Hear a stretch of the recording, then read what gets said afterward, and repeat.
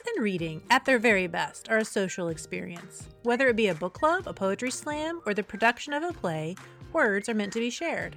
I'm your host, Amy. And I'm your host, Carrie. We've been in a book club together for over a decade and enjoy talking about what we're reading, but in so many ways, we are opposites. Carrie is a cat lover, but I'm a dog nut. Amy loves a good party, while I prefer to wear my fuzzy socks while introverting on the couch. But books are the tie that binds. Each week, we have fun conversations with interesting people about how books and reading influence their lives. We will find out what books are on their nightstands and ask them about 5 things that make them who they are. We invite you to learn more about the many perks of being a book lover.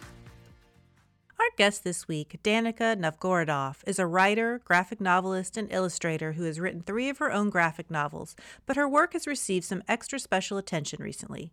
She is the illustrator of the new graphic novel edition of Jason Reynolds' award-winning young adult novel, Long Way Down. She believes she was chosen for the book partly because of her special use of watercolors as a medium for graphic art, which gives the work an ephemeral feel. Besides this project, she's also in the process of writing a graphic novel on climate change, several children's books, as well as essays and illustrating a cookbook with a James Beard award-winning cookbook author. And did I mention that she has a 3-year-old and a 1-year-old, and that she's working at home during a pandemic? We need to give this artist and mother a medal, or at least a glass of wine and an hour to herself. Danica talks to us about what steps she takes to adapt a book into a graphic novel, how becoming a mother totally changed her thoughts on how to write and illustrate a good children's book, and how the pandemic hastened her family's move away from Brooklyn back to some of her roots in Kentucky. Amy and I have been fans of Jason Reynolds' books for a little while now, so we are very excited to have our guest this week, Danica Novgorodoff. She's a graphic novelist, artist, and writer, and she's also a pretty fantastic mom. I think any mom who's just surviving during COVID is a great mom. So Danica, thanks so much for joining us today. Thanks for having me. I had the pleasure of experiencing your illustrations in Jason Reynolds' graphic novel, Long Way Down, a few days ago, and it completely was a different experience from reading the book originally. So I'm really excited to meet you and to learn about your journey to becoming a graphic novelist and an illustrator. So why don't we start off with you just telling us just a little bit about yourself? Sure. I am in Kentucky, in Louisville right now, but I've been living in Brooklyn, New York for the past 16 years or so. And I have a 1-year-old and a 3-year-old. And I make graphic novels, but I also make all kinds of images and text combinations. So I'm working on children's books and like illustrated essays, and I make drawings just for fun and all kinds of different combinations of like storytelling and visual art. Am I correct? Did I read that you were, our listeners who live in Louisville, did you graduate from Ballard High School? I did. I went there for 3 years, sophomore through senior years. So what was your reading life like as a kid? Did you always like to read books? Oh yeah, I loved books as a kid. I think I was really most into books about kids and nature, and like kids who were lost in nature and had to kind of fend for themselves, like Hatchet and My Side of the Mountain, Island of the Blue Dolphins, Julie of the Wolves, all those like adventure novels and books about kids and horses. So yeah, I was a big reader as a kid. Interestingly, I didn't read comics as a kid. I can't remember really being aware of them. I know that most comic book creators were comic nerds from early on, but I don't know if I wasn't exposed to them, but I was mostly into fiction then. And now my reading is extremely varied. I read graphic novels, fiction, nonfiction, poetry, memoir, lots of picture books because I have kids. I listen to audiobooks, all kinds of stuff now. But at what point did that start to coincide with art? Like, were you always interested in art? Yeah, I've always made art since I was really little. And then I majored in painting in college, and I did a lot of photography as well. And my art was always very narrative, so I would make paintings based on books that I had read or inspired by poetry or even with words incorporated into the images. And I was also writing stories separately from that, so I would write short stories or essays and I was always a big reader. So when I discovered the graphic novel, and I discovered it rather late, I was like, wait a minute, maybe this is my thing. Like combining those two passions of mine made a lot of sense. So, how old were you when that connection was made?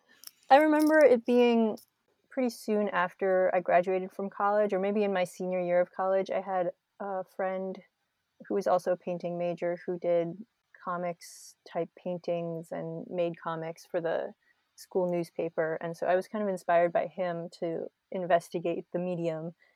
And then I started reading Chris Ware when I was a senior and having my mind blown a little bit by that. So that's around when I got into it. Who's Chris Ware? He's a fairly well-known graphic novelist who makes very dark comics. I'm trying to think how to explain him. I remember the book that I read that I picked up when I was, 21 or 22 was called Jimmy Corrigan. I'm fairly new to the graphic novel world, so I feel like I'm catching up. It's called, I'm Googling it. I don't know Yes, this from memory. Jimmy Corrigan, the smartest kid on earth. yes, that's the one. So you've published several graphic novels yourself, including A Late Freeze, Slow Storm, and The Undertaking of Lily Chen. So how did these graphic novels come to life? You said you kind of discovered them your senior year in college. Did you start out illustrating for other people, or did you start out doing your own graphic novels? I started out doing my own. I traveled to South America. I lived in Ecuador for about half a year after I graduated from college, and I wanted to make art while I was there, but it had to be something portable because I was traveling. And so I decided to make a book, and I thought, oh, I'll spend a few months making this little book and a story about volcanoes and horses. And it took me maybe 2 years to finish it. It was like a 300-page little book that I made, and almost no one has ever seen it because it's totally all over the place. I had no idea what I was doing, but that was the first book I made, and I sort of self-published it. And then A Late Freeze was also self-published, but I made that kind of in collaboration with a band who was doing music based on the same story that comic was based on. So I made that when I first moved to New York. And then I started working for a publisher called First Second, and they published graphic novels. It was a new imprint of Macmillan when I first moved to New York. And I worked for them as a graphic designer. And they ended up publishing my first published graphic novel, which I also wrote. It's called Slow Storm. And that one is set in Kentucky. And it's about a firefighter and a Mexican immigrant who works on a horse farm. And then I was also, at the same time, I made comics based on other people's work, and it's always something that I fall in love with. Like I made some images for Inferno by Dante, and I made images for my favorite book of poetry by Anne Carson, and I made a very short story comic based on a play written by a playwright named Ron Fitzgerald that I met in New York. So I've always done both, but I started writing my own early on. So I read The Undertaking of Lily Chen, and one of the things that I thought about as I was reading it, that is the story of, it starts out with two brothers and this, I guess, like this historic ancient tradition about when young people die and they're not married. So one of the questions that I wanted to ask you is, how did you learn about that? I'm always interested where the ideas come from. Yeah, so I first learned about that tradition. I was reading The Economist. I used to subscribe to The Economist magazine, and I read about that tradition in the magazine, and it was sort of about the economy of, or like the trade in dead bodies, basically, which I thought was just such a crazy story. And it was about this man who had been arrested because he was found robbing a grave to sell the body for like a ghost marriage. And I was just like, this is some kind of crazy ghost story that I wanted to investigate further. Right. Yeah. It's like the body snatching, that they had in Victorian England, to get bodies to do for medical schools, but in a different way in China, Yeah. they would, because I read your book too. if they were unmarried and they didn't have a spouse, they couldn't go to the afterworld without a companion. So these people rob the graves of whatever, if they need a male or a female, and then they have sort of a strange wedding service, and then they bury them together. Right. It's so wild, and I thought it would just make such an interesting story. Yeah. Once you read that Economist article, did you then go down a rabbit hole of doing research, or was it more like what you imagined? It was a little of both. I definitely tried to do some research, though it was hard because I don't speak the language. Yeah, it was a little bit hard to really get deep into that research about the traditions, but I did travel to China, and I traveled to the area, the province where this tradition is most commonly practiced, and I did a lot of visual research, took pictures in cemeteries, and met some grave diggers, not grave robbers, but grave diggers. And I imagined the story as being a mashup between like an American Western and a Chinese traditional tale or ghost story. So it was definitely sort of fabricated in that way. It was fascinating. Yeah, I enjoyed it. Thank you. So you said that you have done some illustrations for various magazines and journals, essays, poetry, things like that. Do you have a preference on writing longer works or doing shorter pieces? No, I wouldn't say I have a preference. It's just all about how much time I want to commit to a project, because I know that a graphic novel will usually take me a minimum of 2 years to draw. And so the story better be really, really important to me if I want to commit to that. There was a time after I finished Lily Chen in 2014 when I absolutely did not want to make another graphic novel because I was so burnt out. I had worked on that book for 4 years, and I was just like, I don't know what I want to make, but I don't want to dive into another huge graphic novel project. So I did some short pieces in the past 5 years, and then the Jason Reynolds book, Long Way Down, is the first graphic novel I made since then. Well, that's a perfect segue. How did that come about? Because the way I've understood it is that generally, it's not like authors necessarily pick. I guess that can happen, but how did it come about that you were chosen to do that? So my understanding is that Simon & Schuster, the editor and the art director, got together with Jason, and they presented him with a bunch of different artworks from different artists and portfolios, and they looked at all the portfolios all together of various people. And I do think that Jason kind of had the final say on who the artist was, so he apparently picked my work. And I think it's because I have all these sort of ghostly images, like both from Lily Chen, and then I had another project that I did of these watercolors that are, I don't know, they just have this sort of ethereal, ghostly feel to them. And I think that's what they were looking for a style for this graphic novel. So he picked my work. So they approached me and asked me if I would be interested in working on this project. And I had not read Long Way Down. I had read some of Jason's other books, and I was just so excited. And I called my agent like 6 times that day. I was like, I played it really cool, and with the art director, I was like, yeah, send me the book. I'll take a look. I'll see if this is something that I have time for. But I was like, oh my God, my dream project has just arrived. Oh my gosh. Well, how long did it take you to do it? You said that Lily Chen took you 4 years.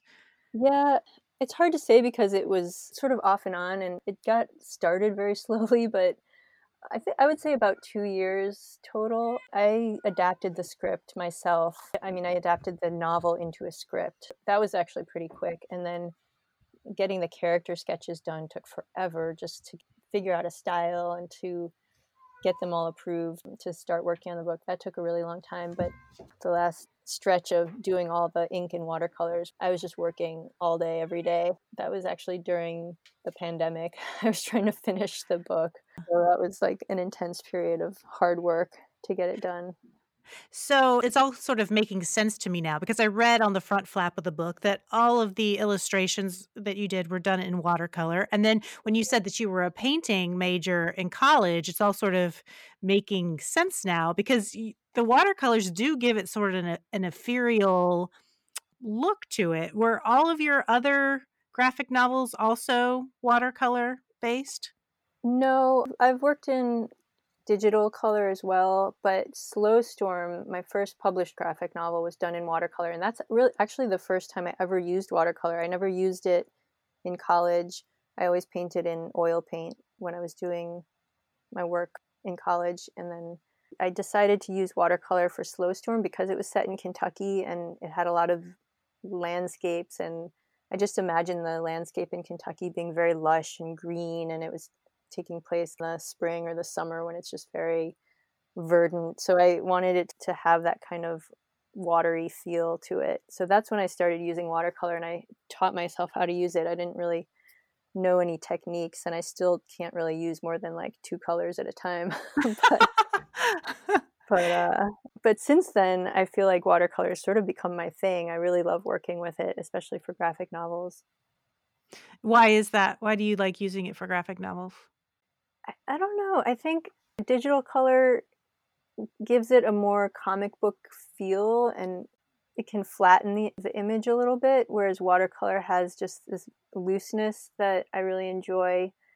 And I'm always looking for ways to break out of the traditional grid of the graphic novel and make it a little more freeform or experimental in the layout and in the imagery. So, I mean, it depends on the project. Obviously, the watercolor for a book about ghosts was kind of ideal, but it was also a challenge because that whole book takes place in an elevator pretty much. And so I think of my specialty being these big lush landscapes with watercolor, and there was none of that in Long Way Down. It was just all in a box. So that was a challenge to make it look visually interesting without having any real background or location to work with except a few cityscapes in the beginning. It does give it a very distinct look. I mean, like I said, I'm fairly new to graphic novels, so maybe Carrie could speak to this more, but it had a very distinct look. I think that I'm sort of drawn to those. I like less the ones that look more what you're talking about, flat or comic booky, I guess. So I really enjoyed the art that you did for A Long Way Down. Thank you. Yeah. So, well, one of the things I was thinking about is like with the watercolors, I wonder if it sort of lends the reader more space for imagination because it is sort of fluid. It's maybe a little bit just not as concrete. And so I guess that would be something that would appeal to me more than, like you said, that digital look. So did you work with Jason? Like, did you all have phone conversations and he told you what he was thinking, or was it totally your thought, your idea, and how you visualized it? It's funny. I never spoke to Jason a single time or ever met him until our very first book release event that was online.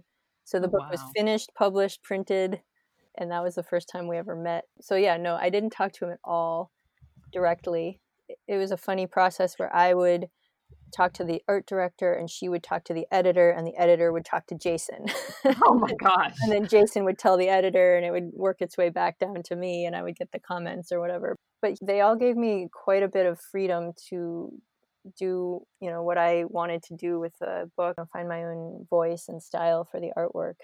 Well, I was wondering about that. How is the process different when you're doing the writing and illustrating of your own work as opposed to when you're illustrating someone else's vision?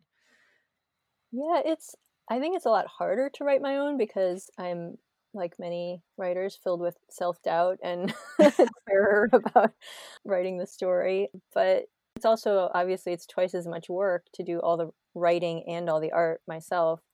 And if I start with a very good text, then I'm already kind of ahead of the game. And there's no reason I would ever work on a text that I didn't love somebody else's. If I already have the text set and I love it and it's great, then I can just kind of take off with the images. Whereas if I'm writing it myself, there's just so much more work to do to get it to a place where I feel like, okay, this is finished and ready to draw. So it's more difficult, but I also love writing and get really excited about the writing aspect of it as well.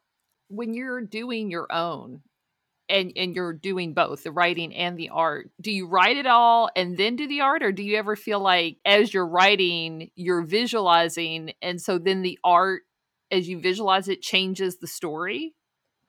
Yeah, well, I try to write it as much as possible before starting the images because drawing just takes me so long that Like, let's say I have to throw out a page that isn't quite working, or I have to rewrite this page and then I have to start over. Like, that's an entire day of work that I'm just throwing out because it takes me about a day to draw one page.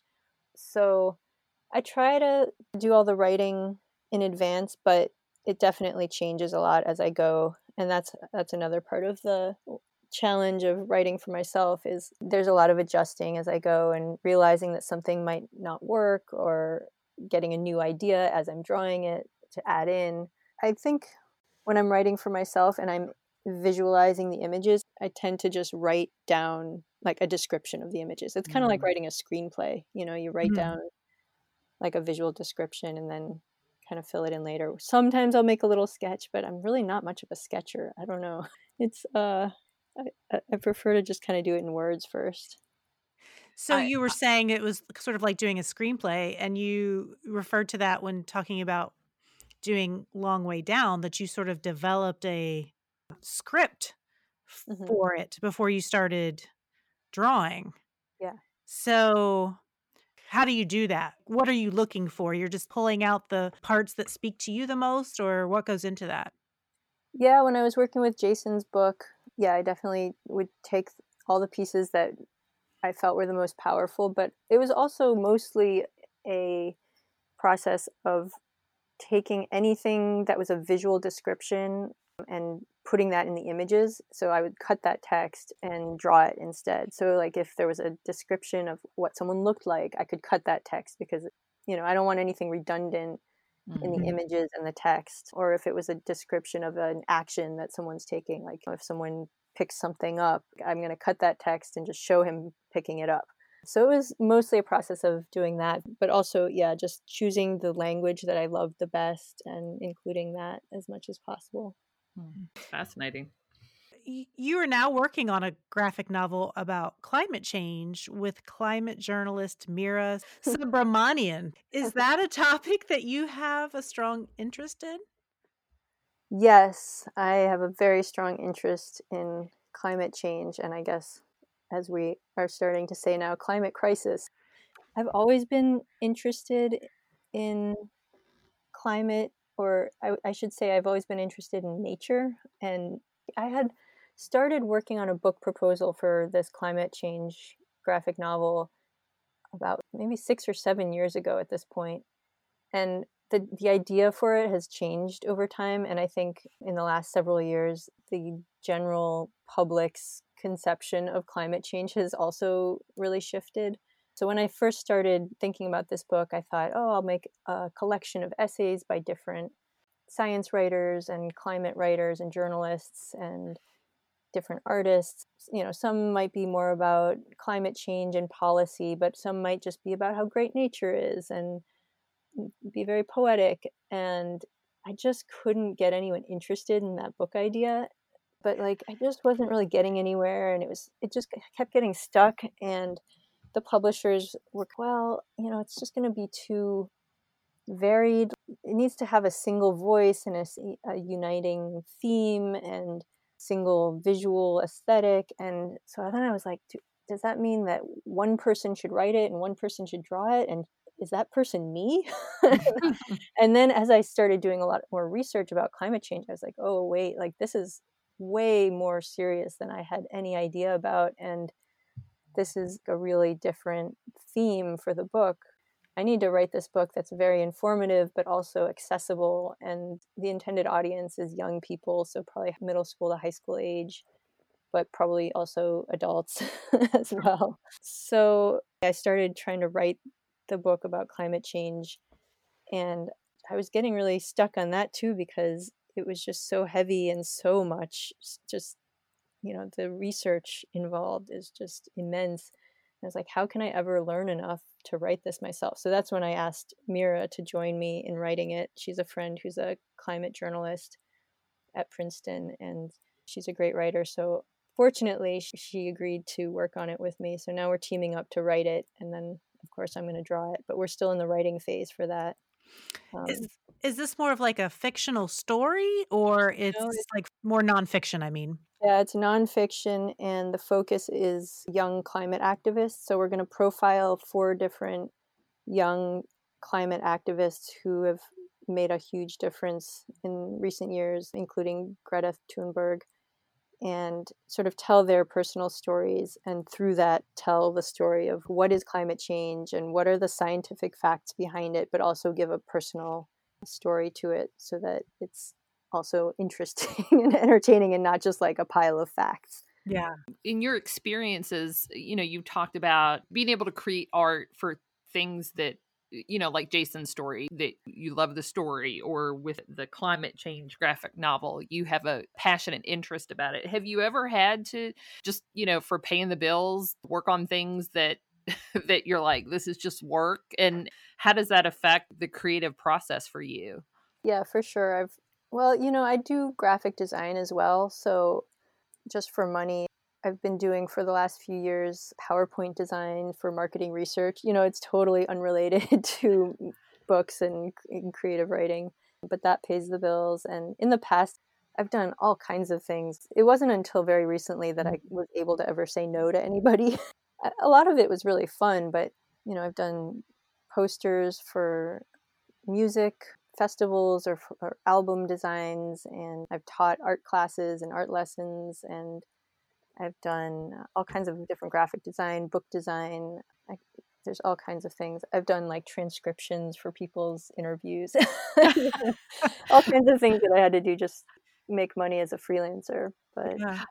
I don't know. I think for myself, even though we've talked to different authors and people who are very committed to books and reading, I think there's still, even for myself, there's kind of like this veil that I put over, like they're a writer, they work in literature. And so I think it's helpful just to this constant reminder that there are these pockets of really awesome stuff that writers and graphic novelists and illustrators do, but there's also a certain amount of real life that not every minute is the call from the agent about yeah. doing Jason's book. Like, not every second is like those moments. Oh, yeah. I guess it's because I love books and literature, and so I sort of have this fantasy about what it's like. Well, you're working on a couple of children's books as well. Is the process for you different if your audience is children? Yeah, the art style has to be so different. And I was surprised at how different it was. When I first started working on children's books, I thought that my graphic novel style would just easily transfer over. And it's really taken me several years to find a visual voice that works for kids' books. And the writing is also very hard. Like, I know people will look at a children's book and be like, this is so simple. Anyone could write that. But it's so hard. You can't have a single word out of place, or a single wrong word, because there's so few words in it. It's like every word is so precious. So it's actually very difficult to make a good children's book. And in my artwork, I tend to be too realistic and dependent on photo reference, whereas kids' books generally are more stylized. And so once I figured out how to simplify and loosen my style, it became really fun to make children's books. I mean, I'm still working on it and trying to find a style for myself, but that sense of the artist really having fun in a picture book comes through on the page, I think. Well, and you are a mother of young children yourself, so does that make you look at it a little bit differently than, before you had a 1-year-old and a 3-year-old? I read picture books for a couple years before I had kids, because that's when I started wanting to make children's books. So I was reading a lot of picture books, but like I had never read them with kids before. And so it's a really different experience and has definitely changed my process in making it, at least in the artwork side of it. It's like you don't realize that when you have kids and you're reading picture books, some of these you are going to read so many times that you're sick to death of them. And like, I never really thought about it until right this second. But when I think about reading picture books to my kids were fine. But for me as an adult, it was very helpful when the illustrations were in some ways kind of multi-leveled, or they sort of filled a need for the adult in the room, I guess. They were working on different levels, and I don't know that I've ever formulated that thought in my own head until right this minute. And my kids are very young still, so they're not super verbal yet. And on a lot of the picture books I read, I'm like, too many words. That's right. So when I'm writing for kids, I'm like, all right, we have to pare this down to what is the most essential single sentence on this page. And with such young children, how are you doing with the quarantine and having them home and being able to get work done? Yeah, it's definitely been a lot harder, but I mean, it's just been generally harder since having kids to Yeah. work.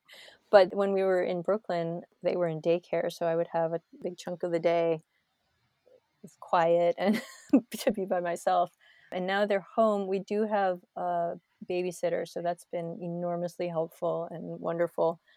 But they are still like in the house and coming and going, and I don't get a good chunk of quiet alone time to really dive in. So I think it's been okay for my visual art, but I have not been able to write honestly since the pandemic started. Because for writing, I feel like you need several hours to really sink into a project and think clearly, and that's been kind of hard.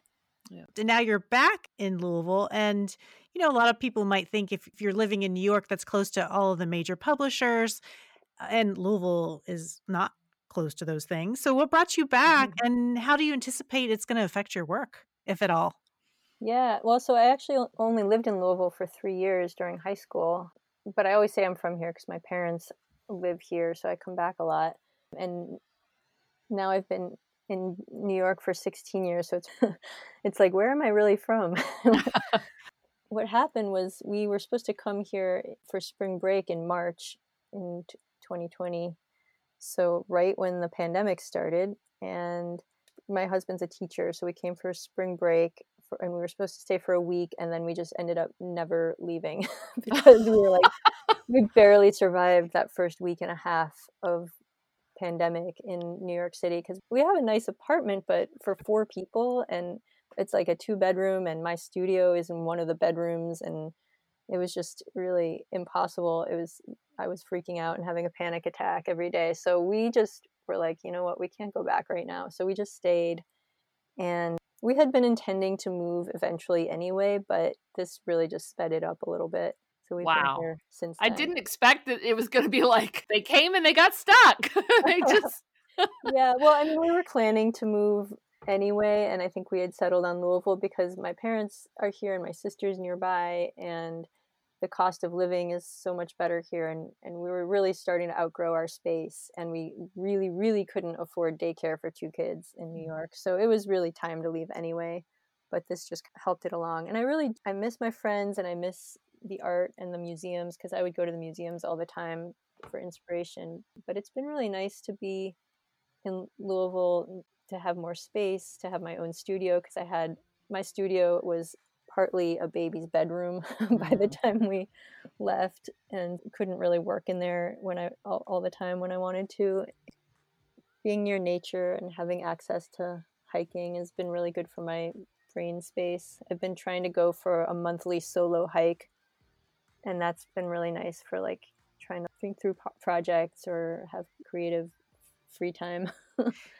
well, So. and too, I think the pandemic has sort of forced everybody to realize how much we can really do from far away. I mean, there's still lots of things that you need to be in person for, but there's also a big bulk of things that people can easily do remotely. One great thing is that I have a writing group of women that we get together once a month and we exchange writing. So we critique 1 or 2 people's work each month. And I've been able to continue doing that even after leaving New York, since everyone is doing it remotely now. Right. So that's been kind of nice. Well, thank you so much for telling us about your work, your own graphic novels, and your work on Long Way Down. We're going to take a short break, and when we come back, we're all going to talk about what we're reading.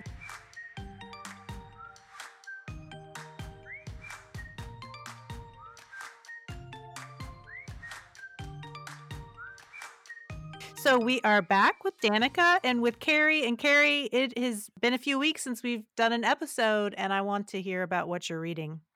So it's kind of funny that the book I picked, that we have Danica on here, who's a graphic novelist, several years ago, I was at The Great Escape, which is a comic book shop on Bardstown Road, and I saw a book. The title stood out to me, and my dad has been having some health problems, and there are few things as unpleasant as seeing your parents going through that whole unpleasant aging process.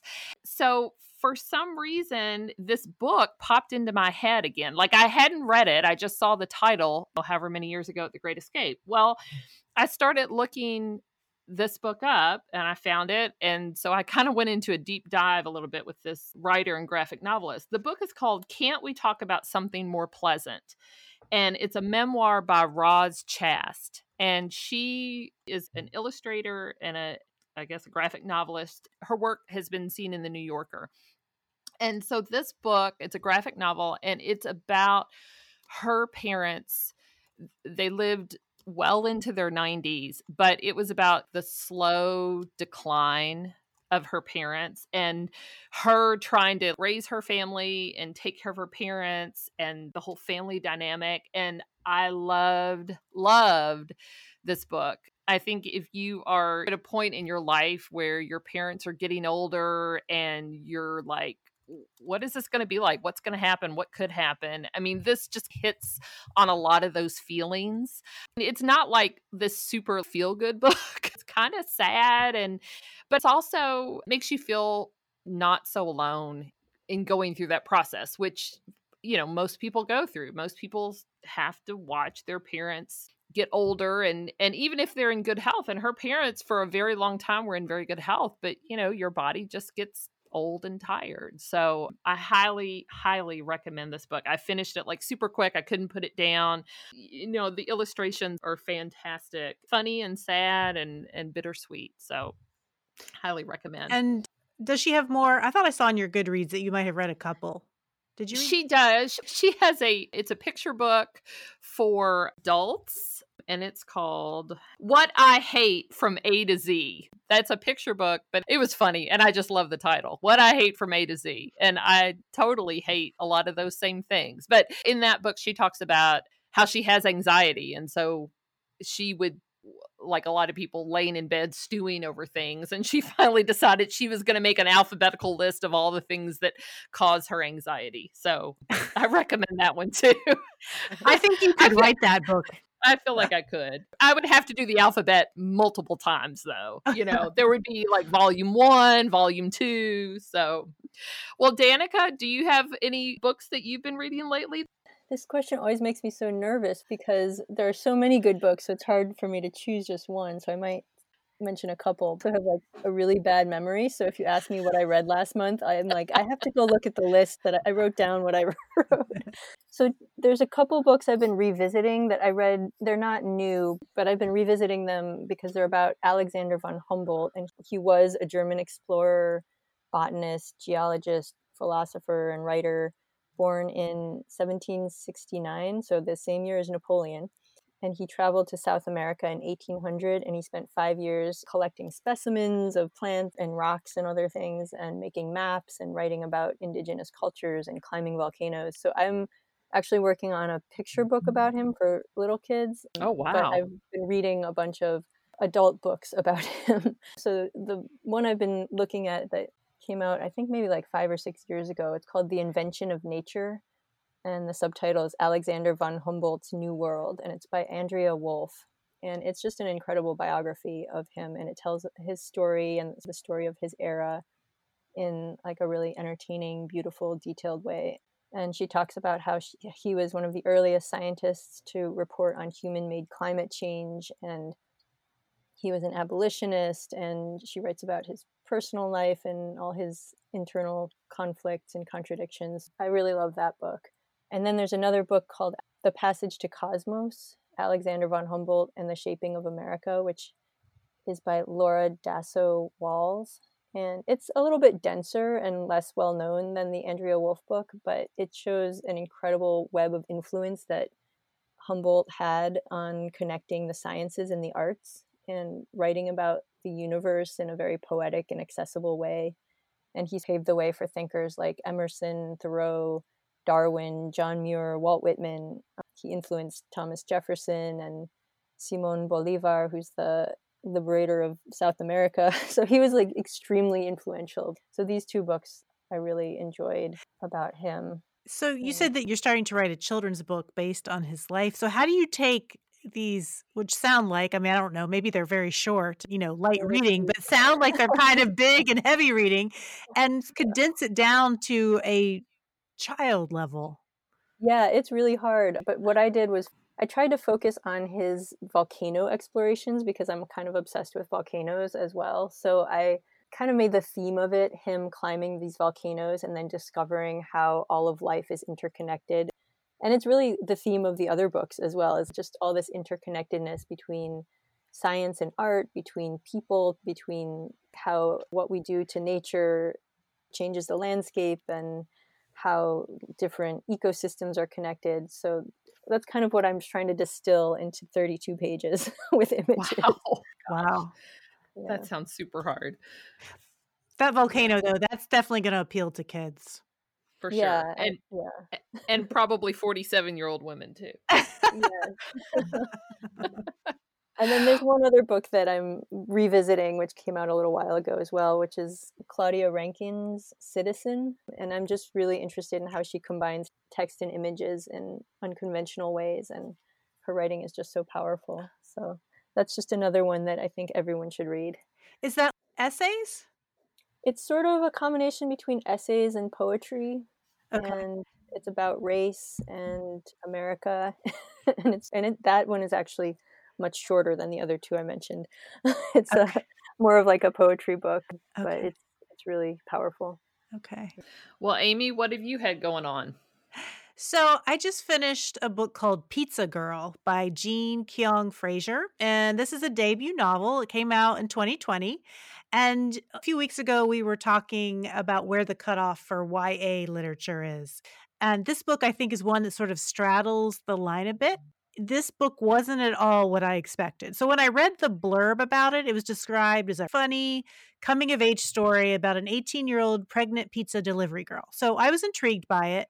But after I read it, I found it much more dark. I mean, maybe tragically funny might be a better word, but there definitely is a quirky premise to it that really made me think. But the most basic storyline is that Pizza Girl is 18, she's pregnant, and she becomes obsessed with one of the people that she delivers pizzas to.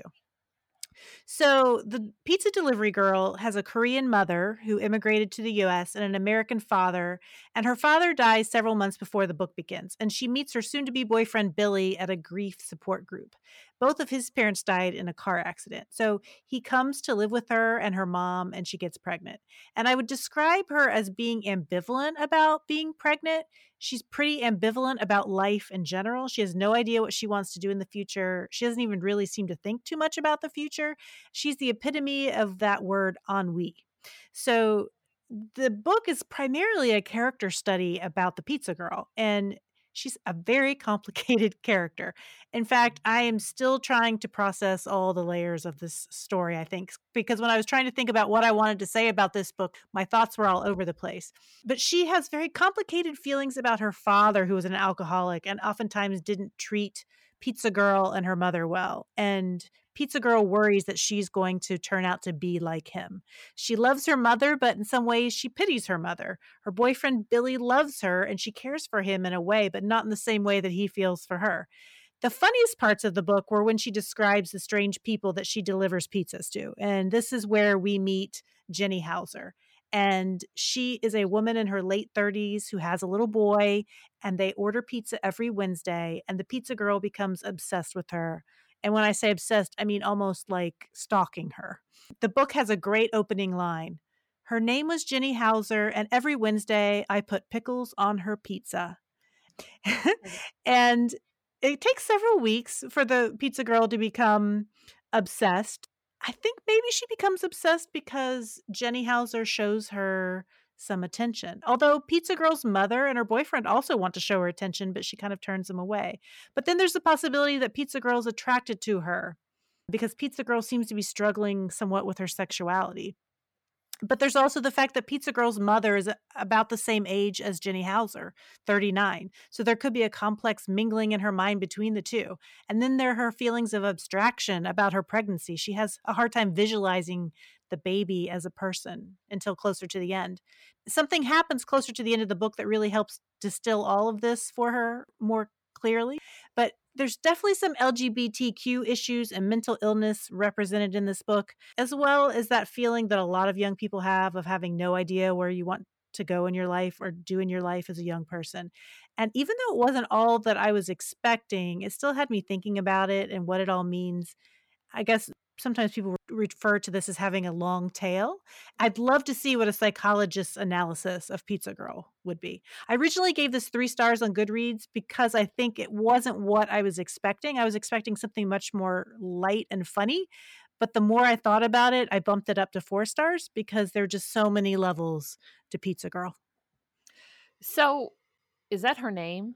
Pizza Girl? Like, is that how? That's how she is referred to in the whole book. Now, you do eventually find out her name, but it's like on the very last page. So That's interesting. yeah, that's what I'm saying. In some ways, it seems kind of simple, but it's really has lots of layers to it. And I mean, I'm just still thinking about it and what it all means.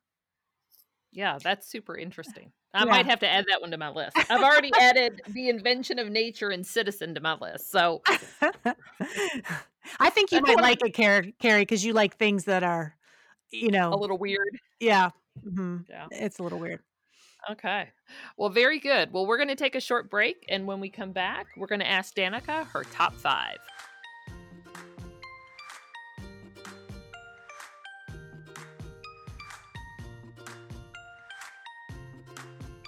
We are back with Danica Novgorodoff.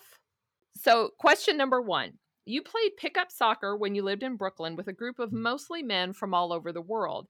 How did you get interested in soccer, and what is the top best thing about playing in those games? Oh, how did I get interested? Well, I just started playing in a co-ed rec league in New York, and I was just terrible. I had never played in school. Well, I played once in 5th grade, but like I was just starting as an adult, so I was really bad, and I don't know why I stuck with it, and I'm so glad I did, but I would just go every week and play and just feel so humiliated. And then I would go back and do it again the following week.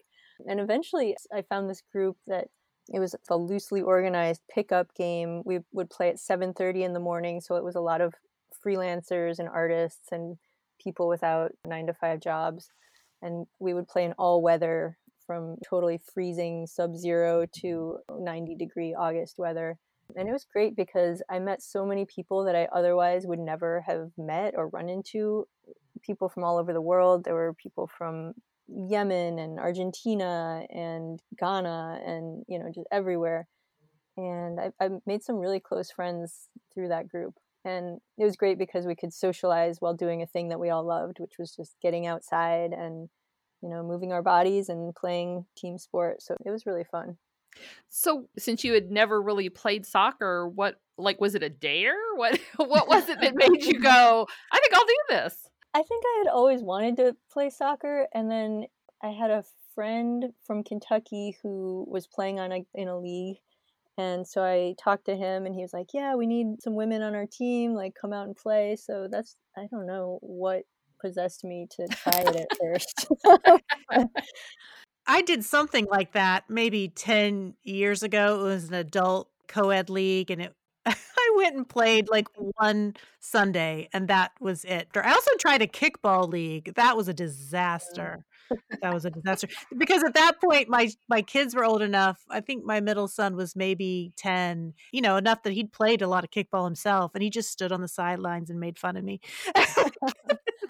Yeah, playing soccer was so funny because with my pickup group, it was like kids who were late teens all the way to dudes in their 60s. So we had a really varied group, and of course the younger kids could just like run circles around us, and I was like, sort of somewhere in the middle. And I was like really fast but had no ball handling skills whatsoever, so I would just kind of run up and down the field. So question number 2, you were a marathon and a triathlon runner, but you say that you've lost that competitive drive. So what was the top best thing about not running or being as competitive? And Carrie and I asked this as 2 people who will only run if we're chased. Well, I mean, I am still running, and I run, maybe 3 or 4 or 5 times a week, but now I'm running with a double stroller instead of competitively. So I love that you ask what's the best thing about not competing, because most people will be like, what have you lost by Yeah. not doing that anymore? I think that it's good for me because there's just so many have tos and shoulds that I can drop from that. I don't have to do a certain workout on a certain day of the week every day. And if I don't exercise for a day now, it's fine, even though I usually do for my own mental well-being, but I just don't have the time for it. And I have other priorities now that are just so much more important to me than getting out and winning in a race. It's just not as important anymore. My husband ran a marathon one time, and he ran it, and he goes, "Okay, never again. I can mark that off my bucket list. I never wanna do that again." But then there are people who, like a sister-in-law of mine, who have run marathons, have done Ironmans, and I don't know if it's the endorphins, but, like, she just wants to keep doing them, which I Yeah. totally don't understand. Just because that doesn't sound fun to me. But it seems like there's 2 groups of people. So were you one of those who, like, just really wanted to keep doing them? Yeah, I was pretty into it for a few years, and I was really into racing. And I did almost three marathons. The one marathon got canceled because it was in the middle of Hurricane Sandy in New York, so or it was right after, so that got canceled. But I was really competitive for a few years, and yeah, it is the endorphins, and like if you just feel so good when you're in top shape, you feel good about yourself. And but now that I'm getting older, I can kind of like scale that back a little bit and still feel good. Yeah. I scaled myself way back. I finally decided, I was like, I would like to do now what I will still hopefully be able to do when I'm like 80, and that's just walk. So I was going to say, Amy, there's probably that other group, which would be me, that has very low expectations and like. All right, question 3. My daughter and I are hoping to go to Ecuador for a senior trip in 2022. You mentioned that you lived there for 6 months. So what was the top most amazing place you visited when you lived there? So I went on a few kind of intense treks. I had a guide once, like a mountaineering guide. He said to us, there are trips that are fun and then they're fun to tell about later. And then there are trips that are not fun but make a good story later. And then there are trips that are not fun and do not make a good story. And he was like, this trip we're about to go on will be the second type. It's not going to be that fun when you're doing it, but it'll make a good story later. And that's kind of the type of expedition that I like to do, because they're just, so this might not be for you, Yeah. like a senior trip. But for me, like I went on a week-long trek into the rainforest with a guide who was an indigenous elder, and it was very physically challenging. There were just mosquitoes and torrential rains and floodings and herds of wild boars, and it was amazing. But it was, at the time, I was like, oh my God, am I going to survive this? But I learned so much from him, and it was so inspiring. And I wrote a whole novel after that about a girl being lost in the jungle. So it was really creatively inspiring to me. I am going to watch out for wild boars, although I don't really anticipate. I mean, there's going to be a group of high schoolers, so Yeah, I'm you might fairly want certain that they're not going to take them anywhere near where they could run into wild boars. to, right. So question number 4, you're working on a cookbook in collaboration with J.J. Johnson, a James Beard Foundation Book Award-winning chef. I assume you must be doing illustrations for that. Maybe I'm wrong. I'm also writing it. So he's writing all the recipes, of course, but I am writing the essays and kind of the introduction and stuff about the history of rice and migration of rice. And yeah, it's a book about rice. Oh, So okay. I'm doing a lot of the research, and I'm interviewing JJ and then writing a lot of the text in the book. So what is your top food that you like to make and why? And is it rice? I do love rice. It is one of my top foods. And I just made jollof rice, which is a West African rice dish. But I'm actually not a great cook myself. I mean, I can cook, but I like recipes. I'm not super creative in the kitchen. But one thing I am trying to really work on is to learn to cook my dad's stir fry, because he's half Chinese and he makes a great, really, really great stir fry. But he's hard to learn from, because he's like, you just put a little of this and a little of Oh. that. And so I'm trying to learn that right now. So I have to ask you this, since you're collaborating on a cookbook. So how do you feel about online recipes? Like, do you just want the recipe, or do you want to read all the background to the recipe? Do you have Oh strong no, feelings about that? I don't have strong feelings. I'm sure someone wants to read all that, but I definitely do not. Okay, she's on my I team. don't have time for it. I'm just like, jump to recipe. But again, that's me not being like super immersed in the cooking culture. Yeah. All right, last question. Danica's like, thank goodness. All right, in the bio, at the back of several of your books, among many other things, you are described as a horse wrangler. Tell us a little bit about this, and what is one of the top most interesting horse stories you have from your personal experience? Yeah, so I just in my last book in Long Way Down, I ended up taking that off of my resume because I haven't actually ridden a horse for a few years now since I've been living in New York and not traveling as much. But I did work for a few summers in Colorado at a kids camp as the horse wrangler. So I would just take care of the horses and bring them in and out of the pasture and feed them and all that kind of stuff. And I worked for Sally Mann, who is one of the most amazing photographers. I worked for her for a couple of summers and I worked with her horses. And so I guess the story I would tell is that she had a 4-year-old mare who had never been ridden. And so we were trying to train this horse and get her ready to be ridden for the first time. And we spent, I don't know how long, I want to say months, but maybe it was a month or two, taking her and working with her in the round pen and touching her back and picking up her feet and like, all the things that you do to get a horse comfortable with being touched all over and put pressure on and everything. And then it came time to like get on her back for the first time. And I was like, Sally, I don't have health insurance. Like, I don't know if I can do this. Like, I'm a little nervous here. And she was like, I'll do it. And she, she's like my mom's age. And so she got on the horse and the horse bucked for like minutes, which feels like days when you're watching a horse just Oh go my gosh. nuts. I had never seen this before and it was insane. And Sally held on. She was just like rodeo riding for like Wow. several minutes. And I was just so terrified that she was going to land on the fence and break her back or something. But she eventually slid off the back gracefully. It was crazy, but I felt like such a wuss that I was not brave enough to get on that horse. But I was like, I don't think this is a good idea for me. So did that horse ever get broken in? So Sally sent the horse to a trainer, and the trainer was like, this horse is not. Really? They eventually gave up on her, on training her. I don't know what happened to her after that. Sally gave up on training her to ride. And Now, when Wow. you lived in Kentucky when you were in high school, did you work with horses there?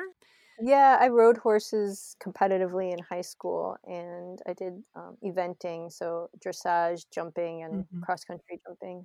And that was a huge part of my life for quite a while. But then living in New York, it's just not not really possible unless you're a billionaire or something. Now that you're back in Kentucky, do you think you're going to take up horseback riding again?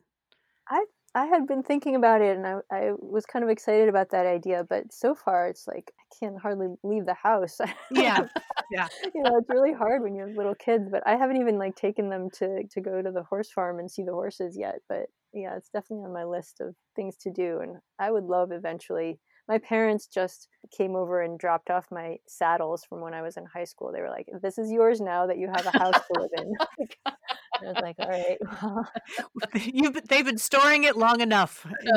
yeah, they were like, "We are cleaning out our basement now." Here's the saddles. Well, Danica, it has been so fun getting to chat with you and learn about your work and some of your interesting experiences through your life. We're so glad that you agreed to talk with us. Thank you. Thank you. Yeah, thanks so much. This was great. Thanks for joining us today. For show notes for any episode, please go to our blog site at www.perksofbeingabooklover.com. Follow us on Facebook at Perks of Being a Book Lover and on Instagram at Perks of Being a Book Lover Pod to see what we're up to and when new episodes air. If you enjoy our show, spread the word and leave us a review on Apple Podcasts. That helps other listeners find us. Finally, a huge thank you to Forward Radio 106.5 FM, a grassroots, community-based radio station in Louisville, Kentucky. You can find our show there, live or in archives, at forwardradio.org, Spotify, Apple Podcasts, Google Play, or wherever you listen to podcasts.